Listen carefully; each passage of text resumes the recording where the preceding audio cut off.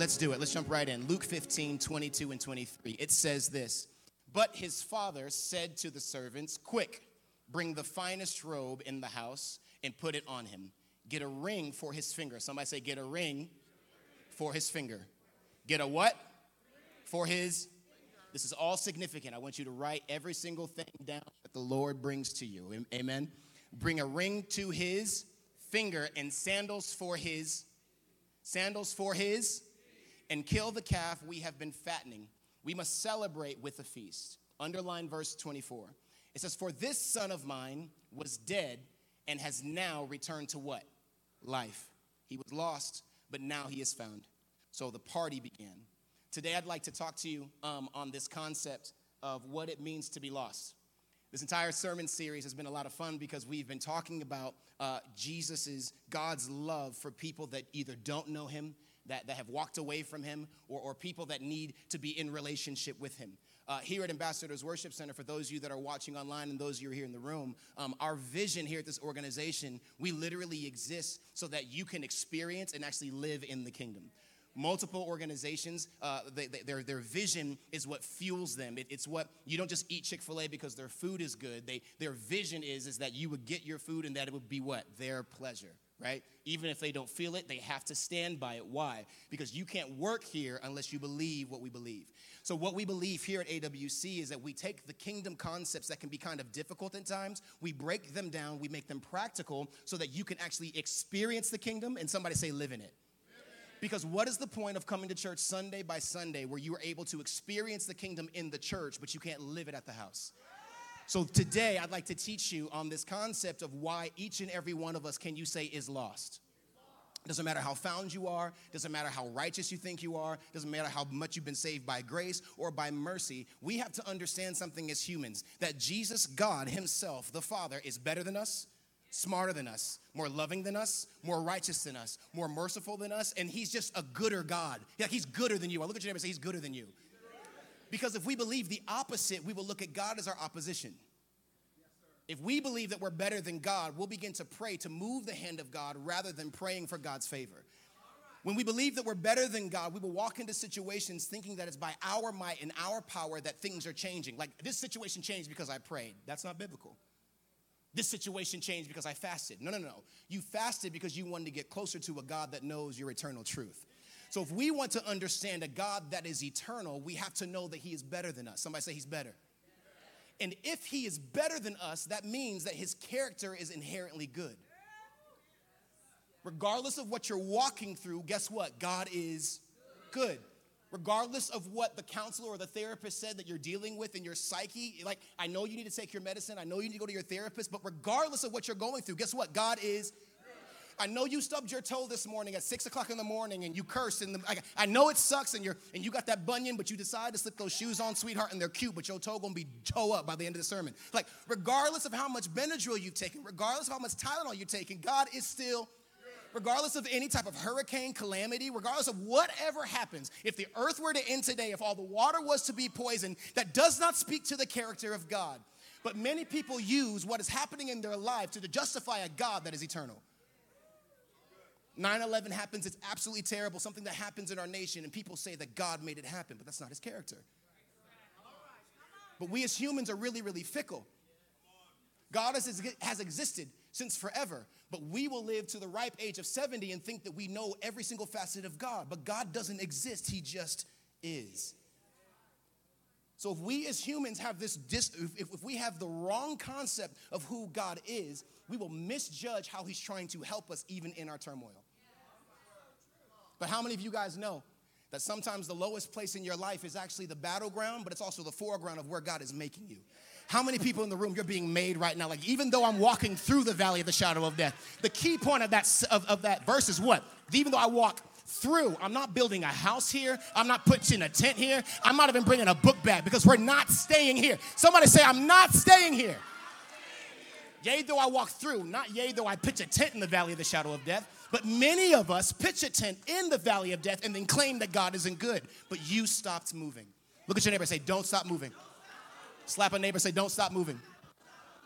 So we're in this sermon series, and this is week 6. I'm super excited. We get to close it out In next sermon series, we're talking about who God is. The sermon series is called Hello, My Name is God. But as I was wrestling with the scripture, the Holy Spirit was telling me, like, why don't you just tell them who I am now? Why wait 2 weeks? But there's something that we have to understand about the character of God when it comes to the lost. Because most people think that God is this person that's sitting up on a mountaintop trying to smite people. And that's never been his character towards the people that he's redeemed. Now, God will sometimes make some situations tough for those that haven't chosen him. But if you're in relationship with him and things are not going how you want them to go or how you think that they should go, you still have to understand that God is with you. Somebody say amen. So our anchor scripture in this sermon series is Matthew 28:19. In the New Living Translation, this is what it says. It says, therefore do what? Go and make disciples of all nations, baptizing them in the name of the Father and the Son and the Holy Spirit. In this series for the past 6 weeks, outside of Pastor Fumi last week, who taught an amazing message. It wasn't a part of the sermon series, but how many of you were blessed? How many women went home and wrote down your business plan? How many women went home and dusted off your business plan? Yeah, this is the season of manifestation for every single female, and they said what? Amen. But in this sermon series, what we're understanding is that when we go to the nations, that's not something that's practical for everyone. We're living in a time right now where getting a passport is difficult. And even renewing a passport is even more difficult. And how many of you here haven't even left the state of Nebraska?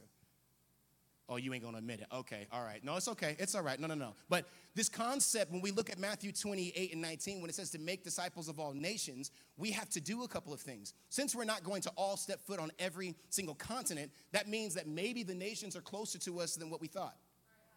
Maybe the nations isn't going to another foreign land, but sometimes the foreign land is within the four walls of your home. Oh, you want to know how I know? That's why your kids stay in their room, because they put a flag down. They said, this is mine. And they don't leave. The kitchen is foreign. Like they sneak in the night. Go get some crackers. Go back to the room, right? And now we're living in a time where people can come to church together, but they haven't had a dinner together. There's no more family-style meals. It's I'll go to Cane's, and then I'll go to get a burger, and then you go get tacos, and we eat separately. So we're practicing relationship in the church, but then when we get to the house, we have no relationship with the people we're supposed to live with. And we'll show more affection to a person that pays us a salary than somebody that birthed our kids or the children that we have. And this isn't the call of God. So we have to understand that if we're going to be in relationship with Christ, the best way to practice relationship with Christ is relationship with others. The Word of God says that they will know how you love me based off of how you love one another. So it's no surprise that the Christian church is failing right now, because we don't know how to show and effectively love one another in front of others. There are some conversations that you need to have in private. Everybody say amen. But there are some conversations that you need to have in front of people to edify the person. What would it do to somebody that you've hurt their feelings if you apologize to them in front of other people that love them? But we're failing as a religion. We're failing as a group because of the fact that we're too self-righteous. If I apologize to this person, I lose my pride. I lose my machismo. Like, I'm a man, I'm always right. But this is the thing. Nobody is right except for God. Anything that you have ever been right in is not your opinion. It was God giving you a sample of what is truth.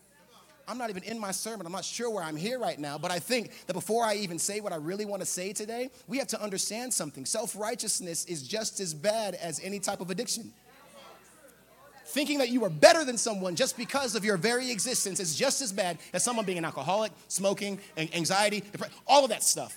So God doesn't want us to be in this place where we are calling people to an organization, but our spirit is rejecting them while they are here. It's the concept of being in a room full of people, but being by yourself. And somebody say, not on my watch. So when we look at Matthew 28, it says the nations. Somebody say the nations. In this sermon series, we've been really unboxing. I really like this handheld because I can talk all over the place and it still works. This is awesome. But when we look at the nations,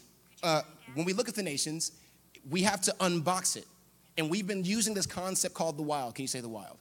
Now, I don't know about any of you, if you've taken any trips before, but when you go to a resort, there is an area that is developed, which is where you stay and eat.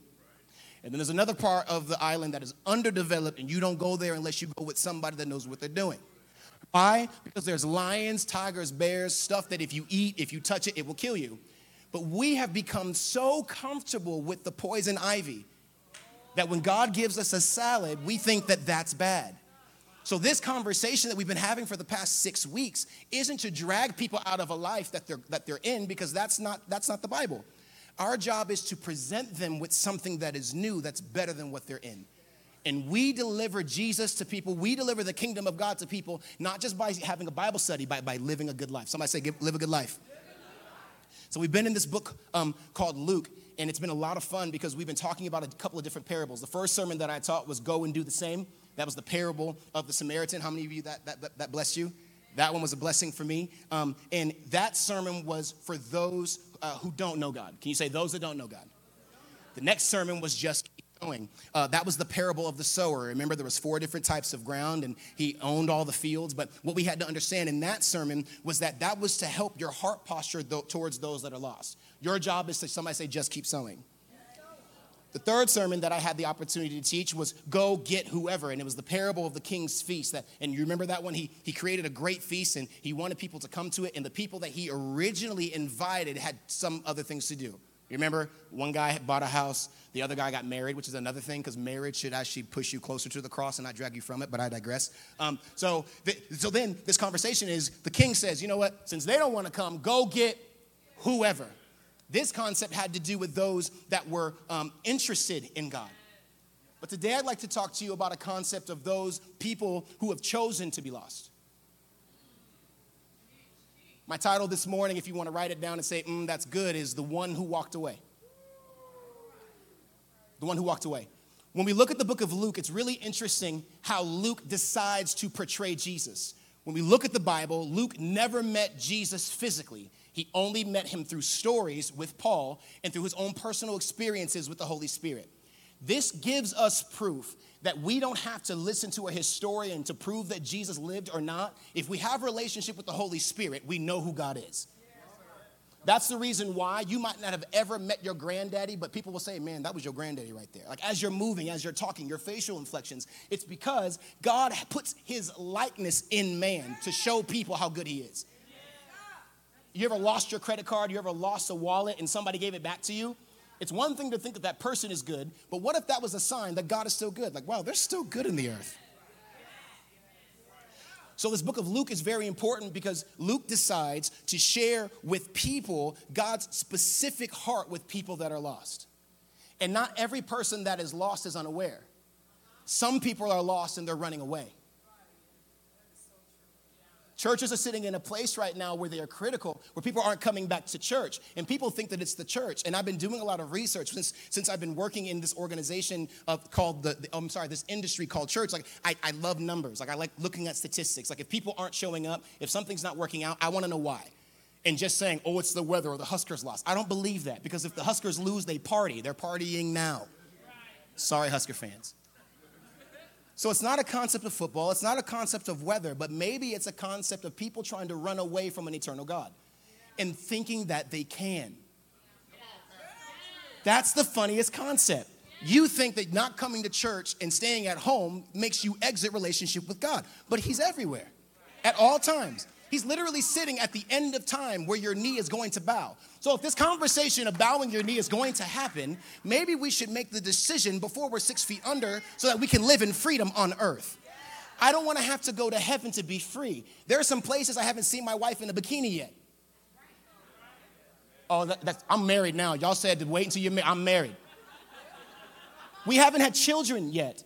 I haven't bought my parents a house here yet. I haven't watched my sister destroy somebody in the court of law yet. So if I rush to get to heaven, I can skip out on the God appointments that he wanted for me on earth. And Dr. Moreau said it the best, that the most rich place in the world is what? The graveyard. But some of our houses are graveyards. There are words that you have not said in your home yet. There are conversations you haven't had in your bedroom yet with your wife, the pillow talk that's necessary, not the one that arouses the physical, but the one that arouses the mental and the psychological, right? So this is the thing. We don't want you to die yet because you haven't even started living.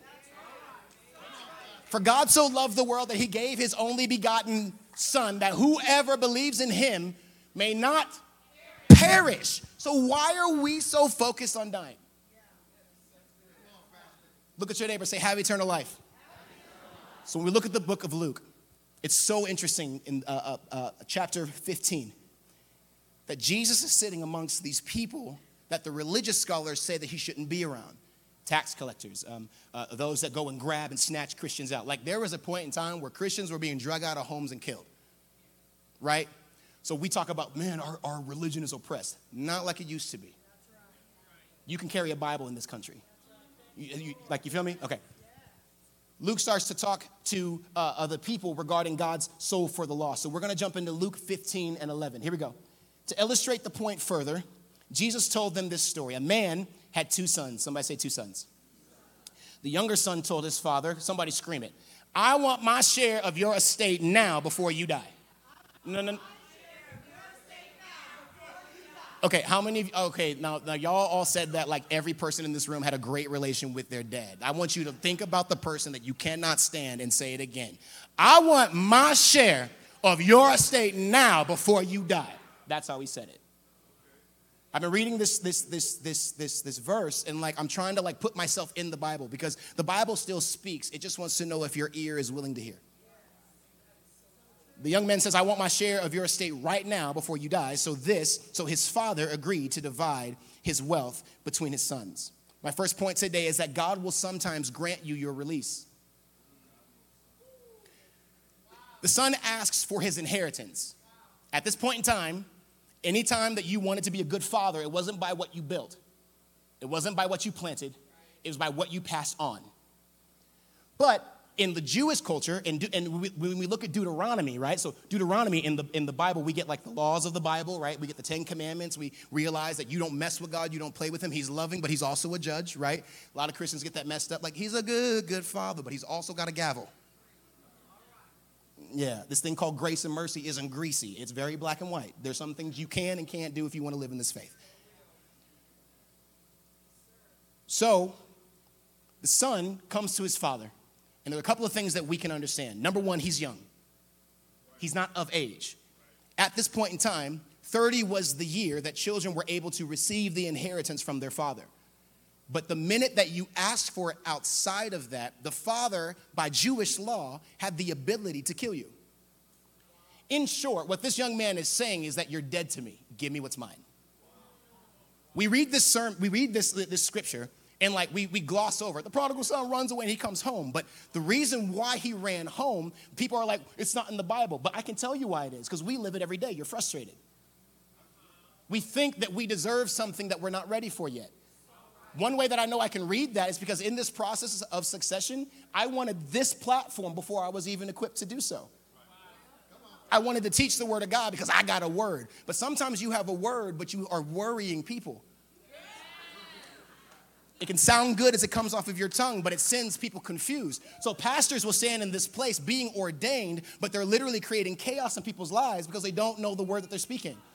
So there was a process that I had to go to get to this point where I'm in front of you. I'm not in front of you because I'm good. I'm in front of you because I got co-signed. So the son says what? Give me my stuff now. That is basically saying you're dead to me. I'm done with you. You're a terrible father. Everything that you've built, I don't want it. Just give me my portion so I can get up out of here. The father has to make a decision. Do I love him through his ignorance, or do I kill him and protect my stuff? Do I love him through this part that he doesn't understand? Or do I murder him lawfully? In the word, it says, if you ask me before 30, I can kill you. And look at what the father does. Look what the father does. Look at what the father does. The father doesn't say anything to him, he listens. God's character is this. You can yell, scream, and be upset with him all the time, right? We pray those types of prayers. God, I can't stand you. God, you're terrible. But this is the thing. God isn't absent when you say those things. He hears every word. Sometimes the reason why God doesn't say anything is because he's receiving all of what you're asking for. So we'll pray prayers like this. God, would you just leave me alone? Then we question why God isn't there, because he has left you alone. God doesn't exist. He's not around. He doesn't. He does. No, you literally gave him permission to release you from his presence.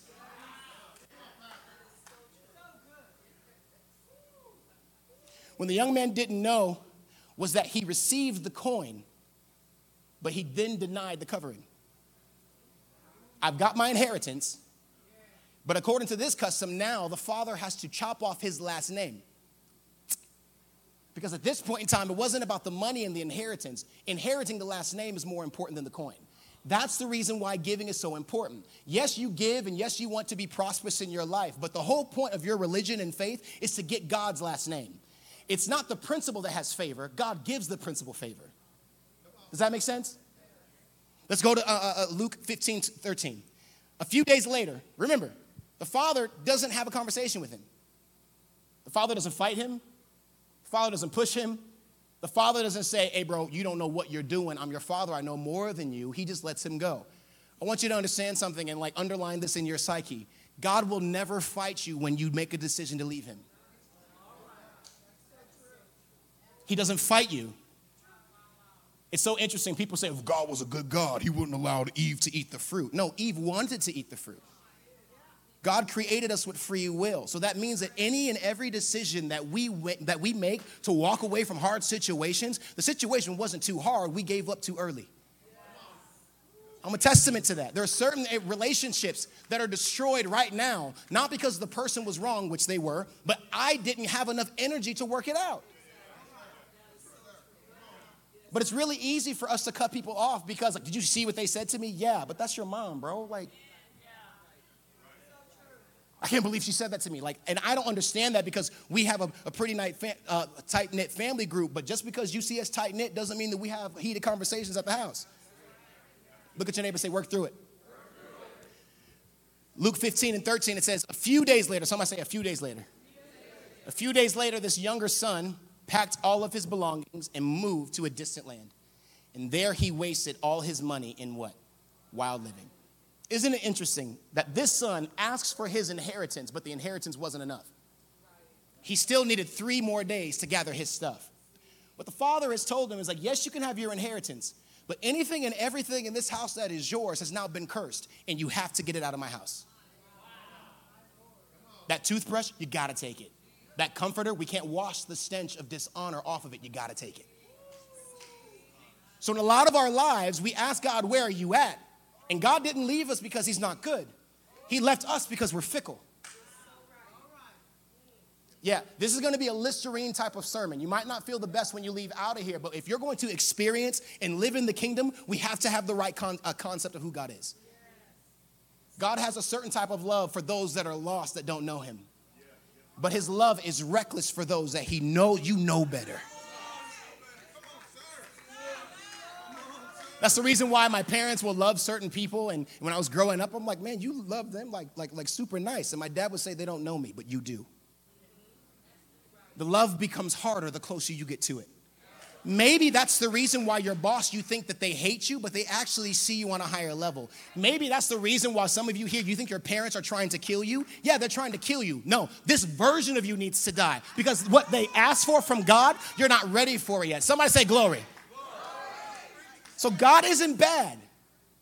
God is not ruthless, but his love is. Look at your neighbor and say, you know better. My sister used to talk to me about stuff, like when they'd be out of town, and she's like, you know better. Daddy gonna get you. Like, you know daddy coming home, right? Like, they go on vacation and you act up. You're like, you know he still lives here. You know what I'm saying? When you're lost, God doesn't know where you are. He just allows you to think it. A few days later, this young son packed all of his belongings and moved to a distant land. Because up until this point, if you were a good man, you owned properties. Meaning that you can't leave this house and go to the penthouse. You can't leave this house and go to the guest house. If you are going to leave this house, you have to leave the land. So you can't live in the Midwest because I own it all. So get your stuff and move to California. Matter of fact, I'm about to buy California, so you got to figure it out. Go to Canada. Because since God is holy, that means that anything that is unholy cannot be near him. And guess what? It's for your sake.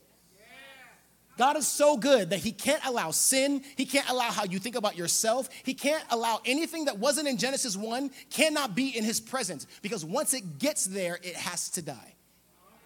So sometimes it's better that we leave God's presence, because if we stay and try to press in, parts of our lives begin to fall off. A few days later, this younger son packed all of his belongings and what? Moved to a distant land, and there he wasted all of his money. Somebody say all his money. The little money he had, it was gone. About the time his money ran out, a great famine swept over the land, and he began to starve. He persuaded a local farmer to hire him. In the New King James, it says that he manipulated the local farmer. The reason why he had to manipulate the local farmer is because the farmer was owned by his father.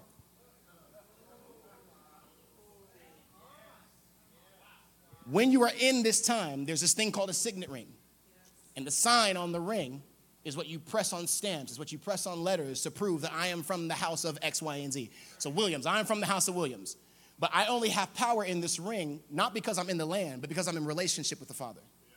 There are some situations in our lives that are not working, and we're proclaiming God over it. It's not working because he's not good. It's not working because we don't have a relationship with him.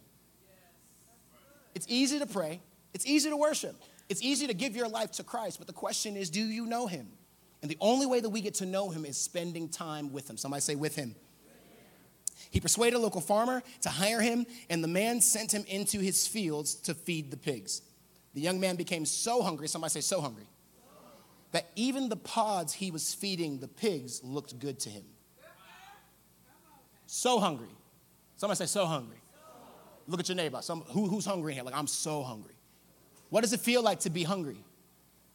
If you get to the point where you are so hungry, you will settle for things that you never were attracted to before. But guess what? No one gave him anything. At some point, we all have asked this question: how in the world did I get here? Like, how? You used to love God. Remember, this sermon is for the people that walked away. You used to love God. And not all the people that walked away from God left the church. Some people have no relationship with God, want nothing to do with him, but they know how God is, and like, at least let me stay in the church so like, you know. But we ask ourselves this question while we're in the pig pen: how did I get here? And instead of trying to work our way through grace to get back to the house, we wallow in the stuff that we shouldn't be in. How many of you have ever been in that point in time where you stayed in a season of your life longer than you needed to? A lot of people say, like, I got hindsight, 2020. Once I got out of it, I realized it when I started. This is not it. This is less than what I've been created for. Somebody say, less than what I've been created for. Now he is in a place where what used to repulse him is now his last resort. So he's literally in the pig pen. He has on his royal garb, because he came from a place of wealth. He has rings. He has no more money, right? Well, maybe he probably sold it because he had no money. You know, when you go to your last resort, he's in that thing naked. Somebody say naked. And now he moves from having the character of a son in relationship to the character of pigs. Because whoever you're living with, you will automatically take on their characteristics. So what are the characteristics of pigs? Is this good? Pigs are sloppy, careless, dirty, and they're negligent. Now a son who was supposed to be in right standing with his father, he was supposed to receive an inheritance. He had a roof over his head. Everything was working out with him. Now he's in a place where his character that was all together is now sloppy. Where he used to care about the things of God, now he could care less. Where he used to walk in this place where he was right standing with God, now he's dirty with sin. And another thing, now he's negligent. He knows that he's in the wrong place, but he just doesn't care enough to change the situation. And that's many of us. Not having the favor of God isn't so bad. Like, I can figure this out on my own. Like God is good, but like the price I have to pay to be in relationship with him, like it's not worth. So like I can figure this thing out. I can watch church from home. Not saying that for those of you that watch church that it's bad, but for some of you, you made a decision not to deal with the hardships of being in the building for the ease of being at the house, and it's not the same. Look at your neighbor, say, make a decision. The most dangerous thing in the world isn't the cost of sin, but it's the cost of our independence. What this kid did not understand, and where I've been before, is that the inheritance that my dad gave me will run out if I don't have relationship with him. So the blessing that we ask God for when we give, the blessing that we ask God for when we're in right standing, it works. It's abundant. It produces after its own kind only if you stay connected to the source. But remember, God is good. So we'll ask God, we'll fast and we'll pray, we'll get the person that we want to marry, we'll get the money, we'll get the car, we'll get the job, and then all of a sudden, I no longer start going through the ABCs and 1, 2, 3s to stay in right standing. I take what he gave me, I walk into distant lands, and then I realize I'm no longer in the house, I'm in the pig pen. And it's just like, how did I get here?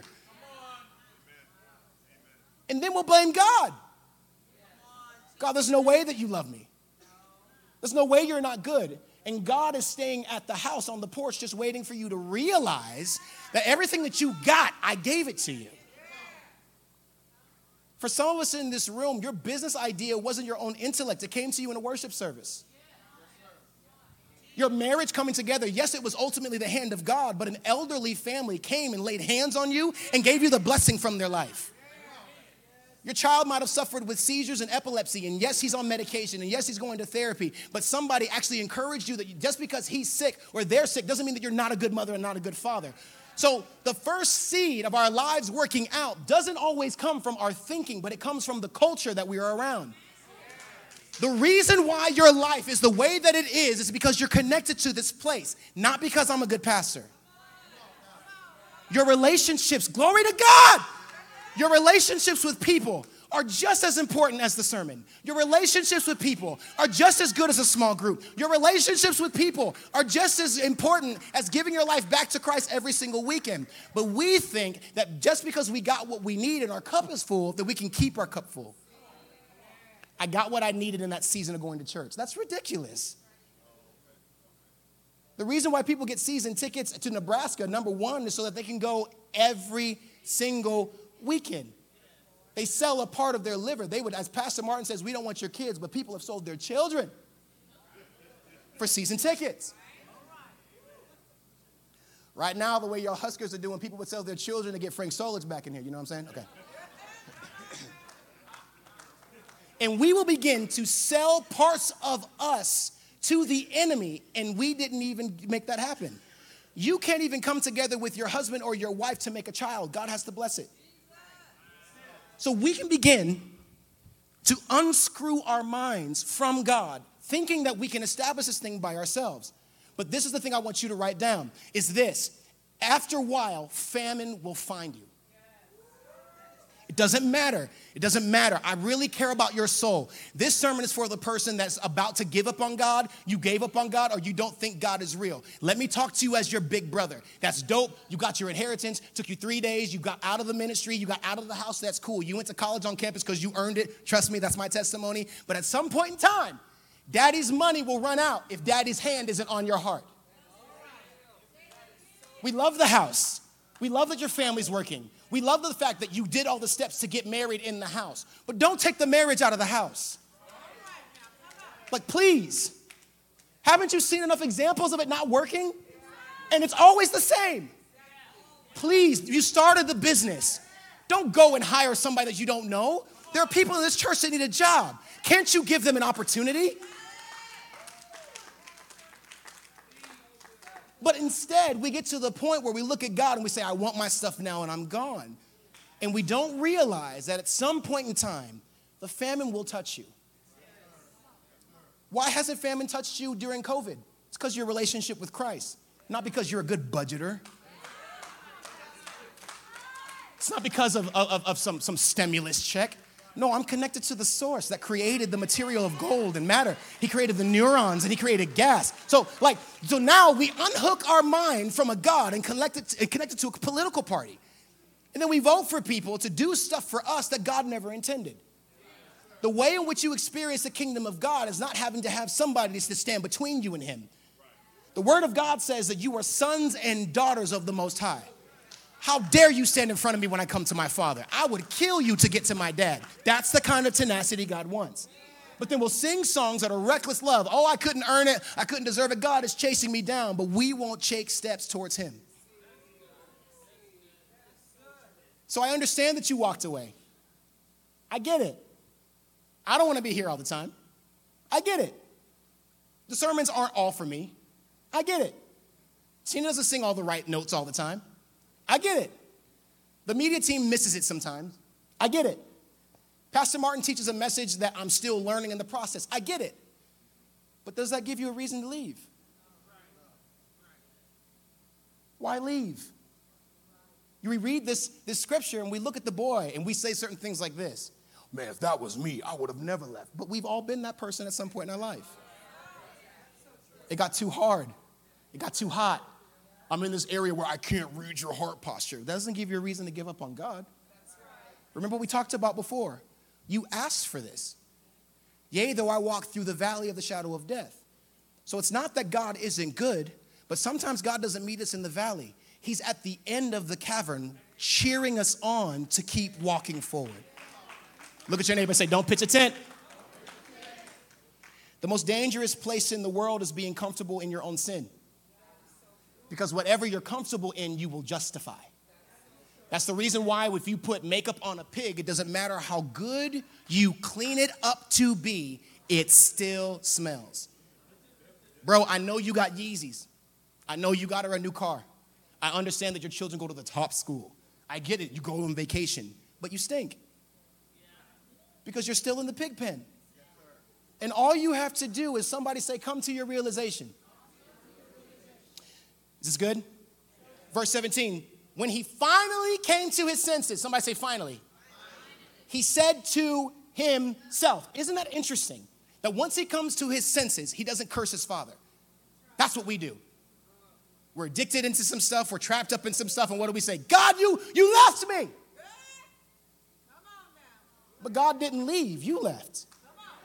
The most important part of this sermon, glory to God, is the fact that when he had the justification to think he could yell at God, he yells at himself. Why did you do this to yourself? But as Christians, mature Christians ask the question of themselves. Immature Christians blame God. The reason why Joshua was addicted wasn't because God was bad. It was because I was negligent. And if we become serious with ourselves, we'll begin to realize that God is a good father. Isn't it interesting that they went from good father to reckless love? But the only way that you get to God being good is that you got to go through the reckless parts. So now the son is sitting in the pig pen, and at some point in time, he realizes, man, these are pigs. I'm not a pig.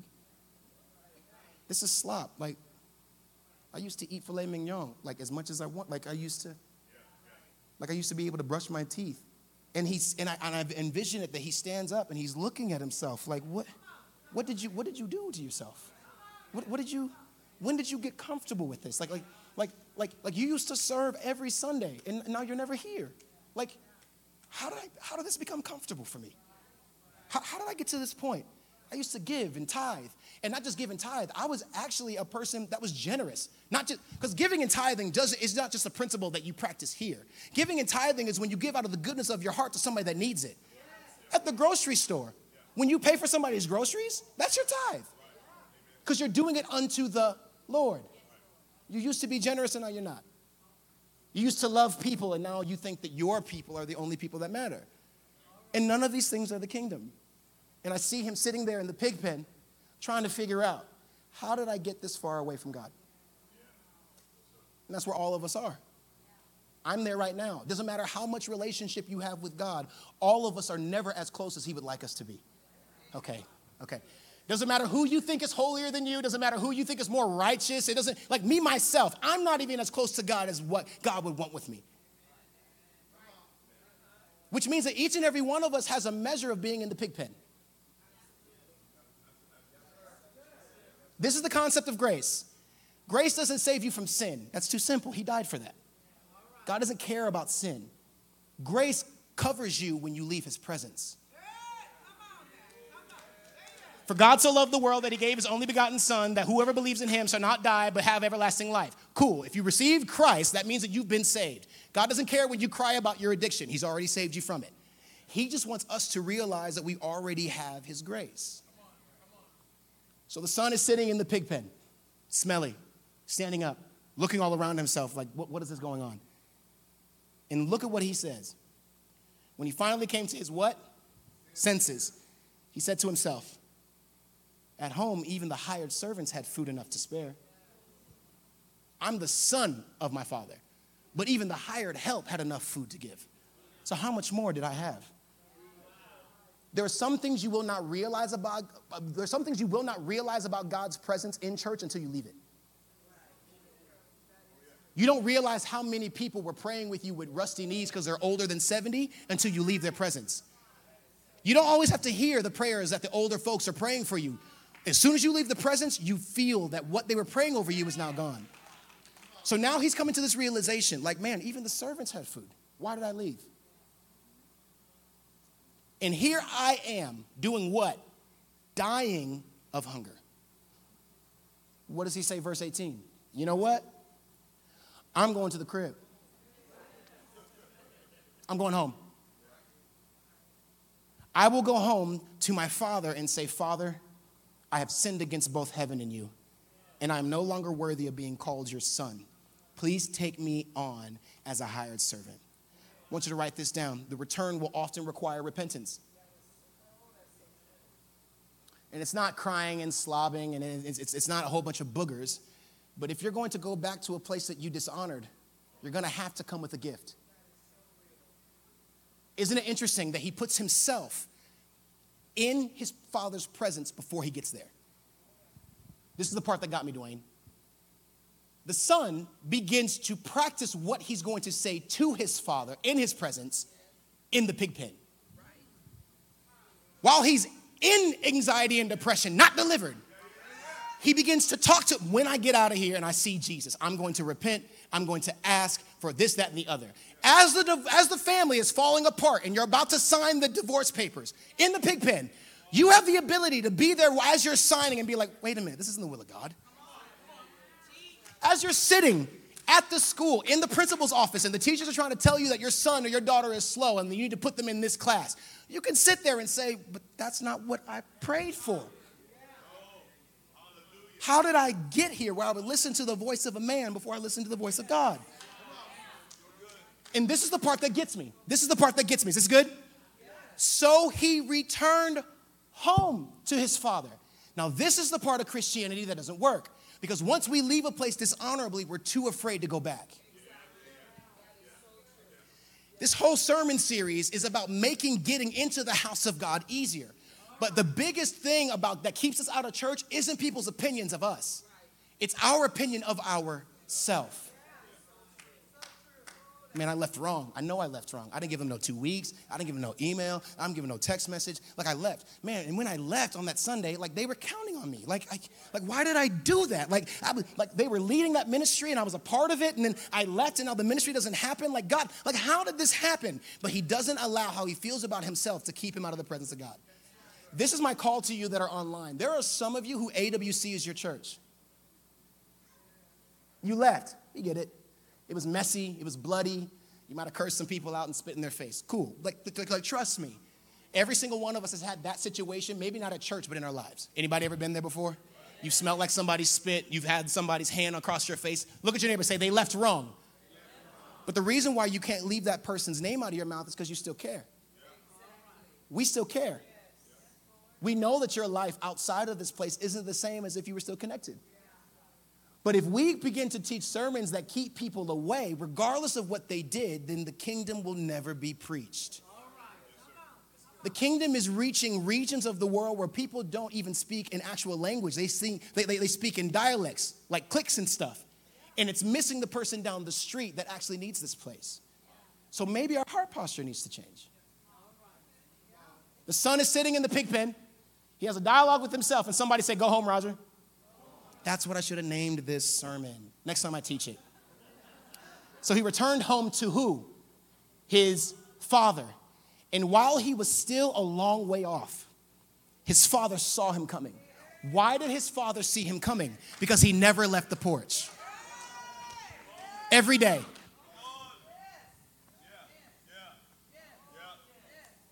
Hey, I'm going to bed, but can you come here, please? Can you please hurry? You're a servant. Move. I need you to watch this as I go to bed. And so when you see him, he has a curly black hair. He's going to be kind of mocha skin. So if you see him, like, I just want you to, like, just, okay. The next day, stay watch. I got to go handle some business. But, okay, so he's about yay high. You're like 2 feet taller than me. This is great. You have a better vantage point. Okay, so he might be coming from the east or the west, but your job is this side. Okay, you see him? Okay, all right.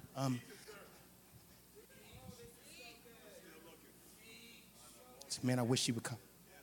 Okay, so they've got this part. I need you to go to the corner. Okay, now when he comes, he might be on like a chariot or a donkey. He might smell a little bit. So here, I need you to wear that just in case he smells. Go.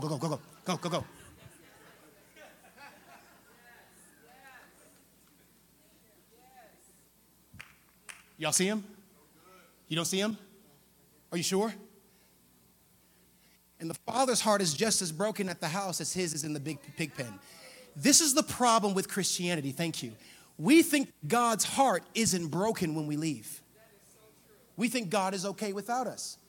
But if we sing that God is a good, good Father, that means that he's still on the porch with the light on waiting for you to come home.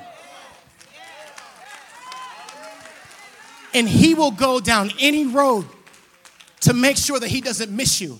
So he'll put together pastors. He'll put together friends and family. He'll put together mentors that if any sign of my son, if I don't want to miss him when he comes home. This is an opportunity. If I see him, if you see him, you got to come and get me. I don't care how late it is. I don't care about how far I am away. If you see my son, come get me. Thank you. And the Father is an expectation. The Father doesn't care about what he said in verse 15. He doesn't care that he yelled at him. The Father doesn't care that his son wishes that he was dead. All that he cares about is that his son come home. Just come home. Just come home. Just come home. Just come home. I'm tired of seeing old AWC people on Facebook struggling. I'm tired of it. I'm tired of people from his organization that used to come here asking just for 10 people to buy their product. We used to buy your product. We loved your product. When you and your family weren't eating, your children were eating because somebody in this church loved you enough. Just come home. Just come home. Just come home. Just come home.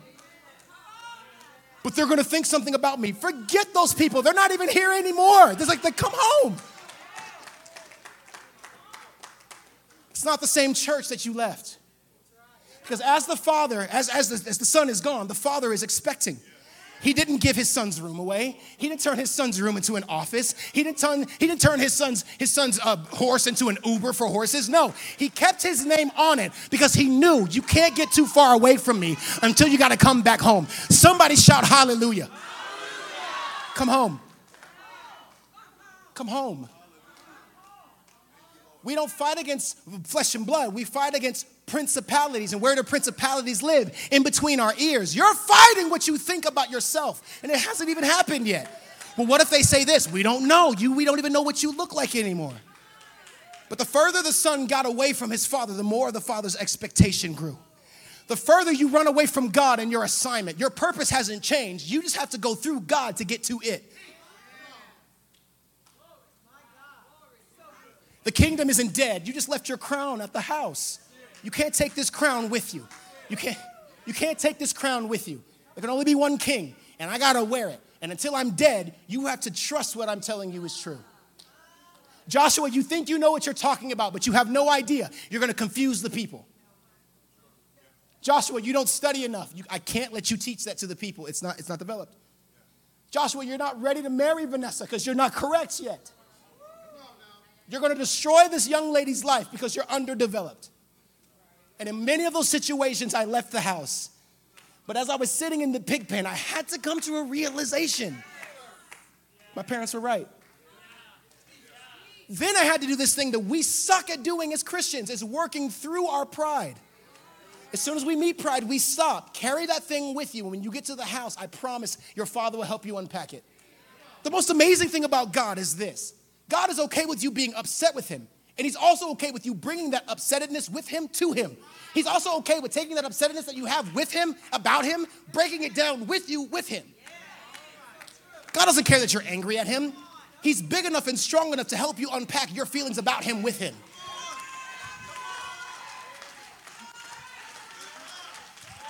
God doesn't care that you've cursed him. He can't be cursed. So he's okay that you say, I hate God. God is this cold. You hate me? Hey, let's talk about that. Why? Well, let me explain myself. I never left you. I know your father put his hands on you. I know that your mom was an alcoholic. I get that. I created them too. Don't you forget who made man's mouth. I am God Almighty. I never left you. You just left the house. Somebody say, come back home. Come back home. You were branded with AWC. It doesn't matter if you're in California, Florida, Tanzania. It doesn't matter. The brand is still on your signet ring. Come back to the house. Somebody say, he's expecting me. He's expecting you. He's not going to beat you over the head when you get back to the house. Look at what it says that he does. So he returned home. And while he was still a long way off, his father saw him coming. Filled with love and compassion, what does his father do? He leaves the porch and he runs after his son. Doesn't matter how far away you get from God, God will always meet you in the middle. There are some people that God chases.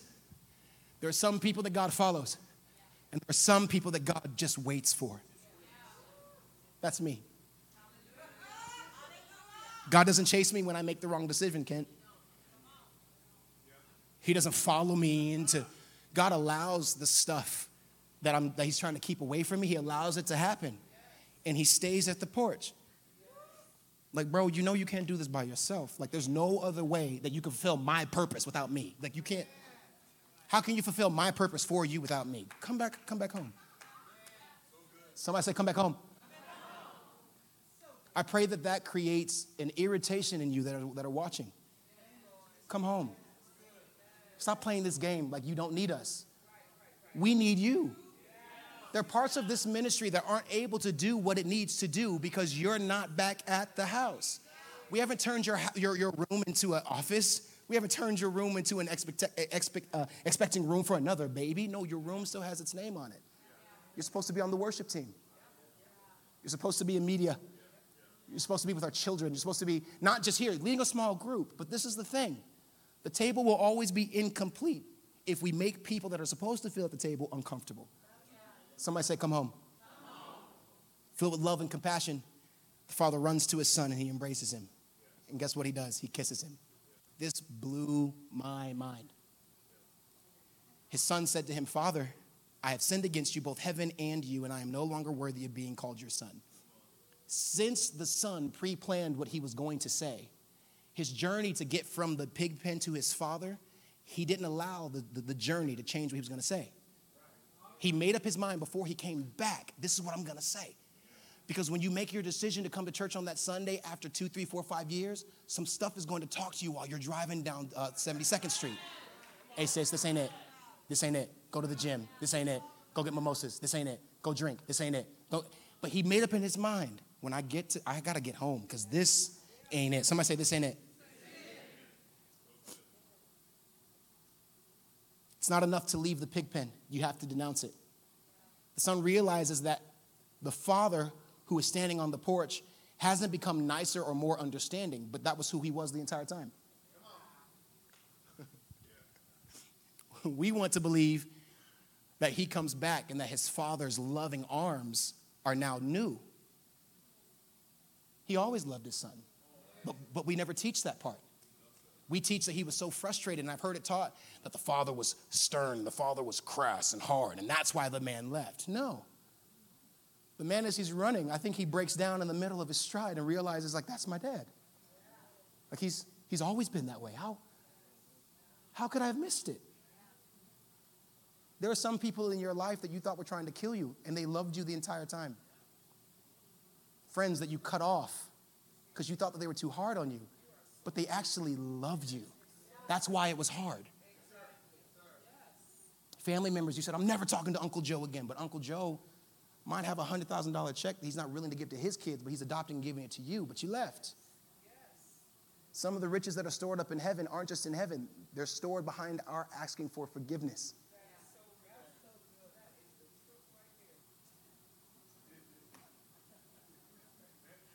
Father was just as expectant on the day that he left as the day that he came. It says that the Father hugged and kissed him. This is significant. Nothing that you read in the Bible is just, no big deal. No, this is massive. Remember, the Son runs away. He disowns him. Somebody say disown. I have to disown you because God doesn't just curse a piece of it. He curses the whole. That's why we bring our first fruits. God, if you bless this portion, what? All of it should be good, right? That's why I give. I give because I'm selfish. God, I want everything you got from me. Here's $100. I got $100. Here's 20. I got $1,000. Here's 1,000, right? It's this concept of giving back to God what's already his. It says that the Father does what? Say hug and kiss. When the Father hugs his Son, he is reestablishing covering.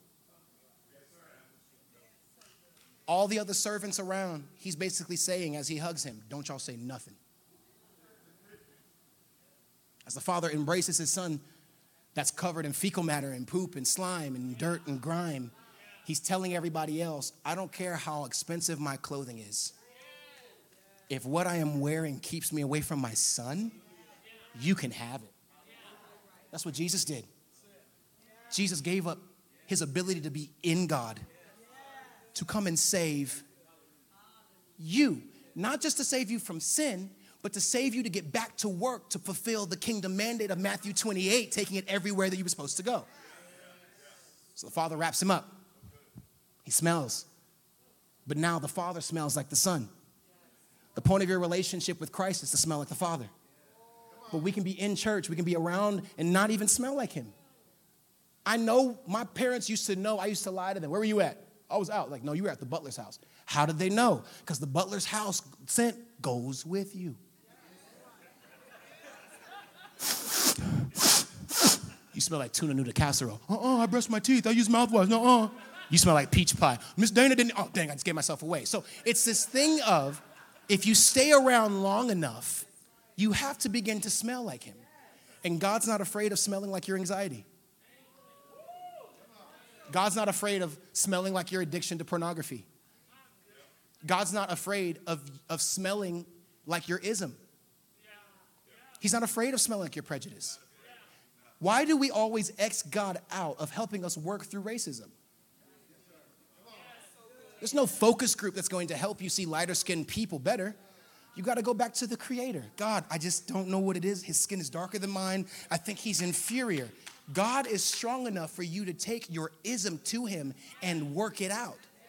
Because it doesn't break you down to love other people more. It breaks you down to love him more and ourselves less. Somebody say, love me less. He hugs him, which means that he establishes covering back over him. But then he kisses him. Before the Son can finish his sentence, he wraps him up, he kisses him. And the kiss in the Jewish faith is a sign of forgiveness. He hugs him, but then he goes. That kiss basically says anything that you were about to say, however long you were gone, done. I know you got the alcohol in your hand right now. You're high right now, but guess what? It's done. Because the problem that the Son didn't understand is that the price was already paid when he left. So everything that you just did was a lesson for you, but you still get to come back and receive it all. God doesn't care about where you went or how far away you went. Somebody say, it's forgiven. Somebody lift up your hands right now. Say, I'm forgiven. Just right here, like I'm forgiven. I'm forgiven. Every part of me. Because forgiveness isn't about not going to hell. Forgiveness is about fulfilling the assignment that God put on your life. Forgiveness has nothing to do about going back to hell or sin. Has nothing to do with sin. Remember, he loved you enough that he already died for it. Somebody say, sin is taken care of. But your assignment on earth is unfinished. The point of the kingdom isn't just to be saved and go to heaven. No, the point of the kingdom is to be dispatched into the earth, into all of the different mountains. But you can't be effective in the health mountain if you don't take Christ with you. You can't be effective in your family if you don't take Christ with you. Somebody say, take Christ with you. Luke 15:25. It says, meanwhile, the older son was in the fields working. Don't forget, one day I'm going to have the boldness to teach a sermon on the one who stayed. Because there's a whole sermon on this. Meanwhile, the older son was in the fields working. Okay? I guess so. When he returned home, he heard music and dancing in the house. And he asked one of the servants what was going on. Somebody said, what's going on? Underline this. This is how I think it happened. Your brother is back. This person's super excited. We're all excited. He's back at the crib. He's been gone for 15 years. Your brother is back. He was told, and your father has killed, because he's probably like on his way to like go get like some stuff for the party. Like he's going to Party City, then he's going to Toys R Us. I know it's not there anymore, but just enlighten me. Like he's going to Nobby's, Hobby Lobby. Like I gotta get chargers. I ain't got enough chargers. Like he's like, hey, your son's home. Your dad said go get the fatted calf. Go home. But the older son doesn't move. He's not excited. His heart doesn't jump with joy. Now his heart is filled with two things. I want you to write this down. Self-righteousness and jealousy. Even though he stayed, he's still jealous. How? The older brother was angry and wouldn't go in. His father came out and begged him, but the son replied, he says, all these years I've slaved for you. I've never once refused to do a single thing you told me. Like I literally smell like wheat, like I'm coming in from working your fields, like I never left. Look at your neighbor, say, I never left. And all that time, you never gave me even one young goat for a feast with my friends. Yet when this son, somebody say, when this son, come on, everybody's black just for 2 seconds. Somebody say, this son. There you go. You've always wanted to. I just gave you permission. All the white folks like, that was so awesome. Yet when this son of yours comes back after squandering your money on prostitutes, you celebrate by killing the calf. The older brother had to deal with jealousy. I want you to write this down, church folks. How many of you in this organization, like you are healed, you're saved by the blood of the Lamb, you know God? Like you love God, you're healthy. I only got 6 hands. How many of you are healthy? Like I know God. Like you don't come to the service for the sermons. You come to look for opportunities to serve. Okay. I want you to write this down. This is going to be kind of tough. I've been talking to other people that have been lost, but I want you to write this down in your heart. Somebody say, write this down in your heart. Don't allow your feelings on how they left to change your heart posture on when you return. Yeah. We all saw our pastors weep when certain people left. 98, 2003, 2007. Some of you that left came to the conference. Can I be that open and honest? And you looked happier here than you do as you portray yourself on social media. Can I be that honest? I don't want to go to heaven and not have had this conversation. Because God's not going to ask me what sermon I taught. God's going to ask me, hey, that opportunity that you had to tell somebody how much I love them and reinstate them and put them back in the place of glory, did you take it? But church, the church grew, but you didn't tell anybody about who I am. You didn't redeploy anybody back into their mission field. You didn't empower them to wear their crown. You didn't give them the ability to pull their pulpit anywhere else. Shame on you. Somebody say shame on you. The future of the church is built on our collaborative love with the lost and the found. It's not the found collaborating with the lost. There are people in the world right now that know how to do church better than us, and they curse. Okay, they're too saved. The most amazing part of our organization in church is that we always have potential clients. Because we're all falling in grace, out of grace, in grace, out of grace, out of grace, in grace, forwards, backwards, up, down, all the way. Okay, so if this Sunday the sermon's not for you, that means that your assignment has changed from sitting in the purple seat to serving. But I hope that if those of you that are, am I okay? For those of you that were watching and you might have left, like, just get over how you feel and come back home. Because Pastor Martin's spirit that loved you, he's passed it on to me. Wow. The same spirit in the man of God and woman of God that blessed you to go to Florida, to go to Texas, or to go and start your business, or to have the baby or whatever. The same spirit lives here. The same spirit is also in the people that are here. How many of you are expecting for some people to not just be watching online, but sitting next to you in service? Yeah, it's different. I mean, it's cool I can send you a link, but I'd much rather have my friend Sean sitting with me. Sean, I'd rather you be sitting with me, bro. What is that? I'd rather you hear the word with me. I know there's some conversations that we need to have, and I'm sorry, but I would much rather you be here. Man. His father said to him, look, dear son, underline this. You have always stayed by me, and everything I have is yours. The father gave a portion to the younger son, but the one that stayed, he gets to even have what his brother has. It's like he got a portion, but you own the portion that he has. We had to celebrate his happy day, for your brother was dead and has come back to life. He was lost, but now he is found. What is easy for the father can sometimes be hard for the children. The mother is always willing to, it's good. But the sons and daughters that stayed at the house and watched the older brother like curse them out, yeah, mommy and daddy might have forgave you, but I can't, bro. You know what I had to do since you left? I never have to take out the trash. Now I got to take out the trash, bro. You know how I hate trash, bro. And in church, this is what it looks like. You left. These are my parents now. This is my church. And we won't invite people, not because we don't love them, but because we're afraid that if too many people come to the building, we'll lose our spot.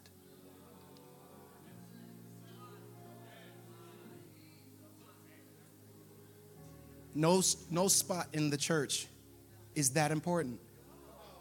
This title of being Pastor Joshua, it didn't come on my birth certificate, which means that when I die, they're not going to call me Pastor Joshua in heaven. God's going to call me a son of his. But if we hold on to our title and being a covenant partner so hard, we can beat people with the freedom that they're supposed to receive. And as I begin to pastor this thing, Kent, I ran into somebody at the conference, really quick. I ran into somebody at the conference who came to our church 20-something years ago. I remember when they got married. It was a white couple. And I was sitting up here, and I looked out, and I screamed. Now, if you guys know me, I have no chill. I'm the same way I am at your kid's soccer game, at a christening in church. You see how loud and crazy I'm up here? That's just who I am. This is not a show. This is not an act. Play with me and tell me that you got a new job. I don't care if we're in a Catholic service. Yeah! I don't care. Because sometimes how you celebrate the person points them back to a God that loves them. Okay, y'all sleepy. It's okay. Don't tell me stuff you don't want somebody to really celebrate with. I know you wanted this to be a 10-minute conversation on the phone. We're going to be on this phone for an hour. So what's your business plan, bro? How much money do you need? Who do you, Enoch does this. Chris does this. Jamie does this. I have all these people, bro. What do you need? Because I want to help build people and make them better. And that's the only way that the church works. The pastor can't do this job by himself or herself. Somebody raise your right hand. Say, I have to care just as much.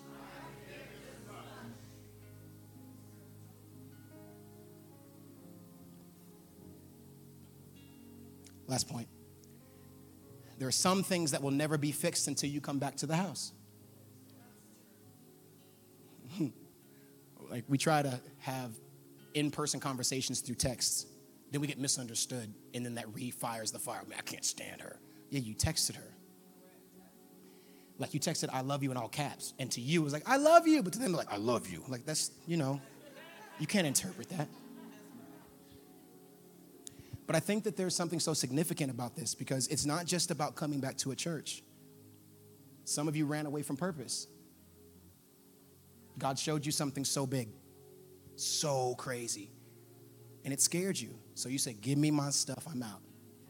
And I believe that God is calling you back to purpose today. Some of you, you ran back to the addiction that God set you free from because it was too scary being loved. I'm used to being in bondage, right? And I just feel like today God is calling some people home. All week, this is all I've been hearing. Come home! That's what I've been hearing in my soul. Come home! And the further you get away, the louder it gets. Come home! And I saw these folks in the crowd at the conference, and I ran up to them, and I was like, hey, how many of you guys have a dog? You have a dog? Cats are terrible. They don't care. Dogs are like, hey, man, where you been? Oh, man, what's awesome, man? It's good to see you, bro. And then they want to kiss you and lick you. Cats are like, oh, you're home, right? But I ran up to them, and I hugged them. And church people have this tendency How many of y'all have cats? They don't care about your life. They don't. Cats have no soul. I'm sorry. Fight me. Sugar doesn't go in grits. Cats don't have souls. Fight me. But I ran into them, right, at the conference. And you could always tell when somebody wants to come back to a place, but they don't feel comfortable. I'm speaking to somebody's soul. Because I run into you all the time at the grocery store. Hey, I'm coming back to church. I don't care. How's your wife? I know I've been gone for a while. I haven't been counting the days. How you doing? Hey, they have a really great chicken cutlet on aisle 6. Come with me. And I don't meet them here. I meet them there. And I held them and I hugged them because the last time I saw them, I was like this. And I was like, I'm old now, huh? I'm big, huh? And I was like, hey, I'm a pastor now. And the husband of the wife, he was like, man, that's so awesome. Like, yeah, we're just passing through. Like, we're trying to find a church. And I'm like, but why? You're home now. Like, I remember your face. I might have been little. I don't know what happened. But whoever hurt your heart then or whatever situation was confused, I know nothing about that. So just come through the back door. When I was in sin, my sister used to let me in through the back door. Mommy and Daddy are asleep. Come in and get a plate of food. Why? Because it's just like this thing, like, you need to be in this house.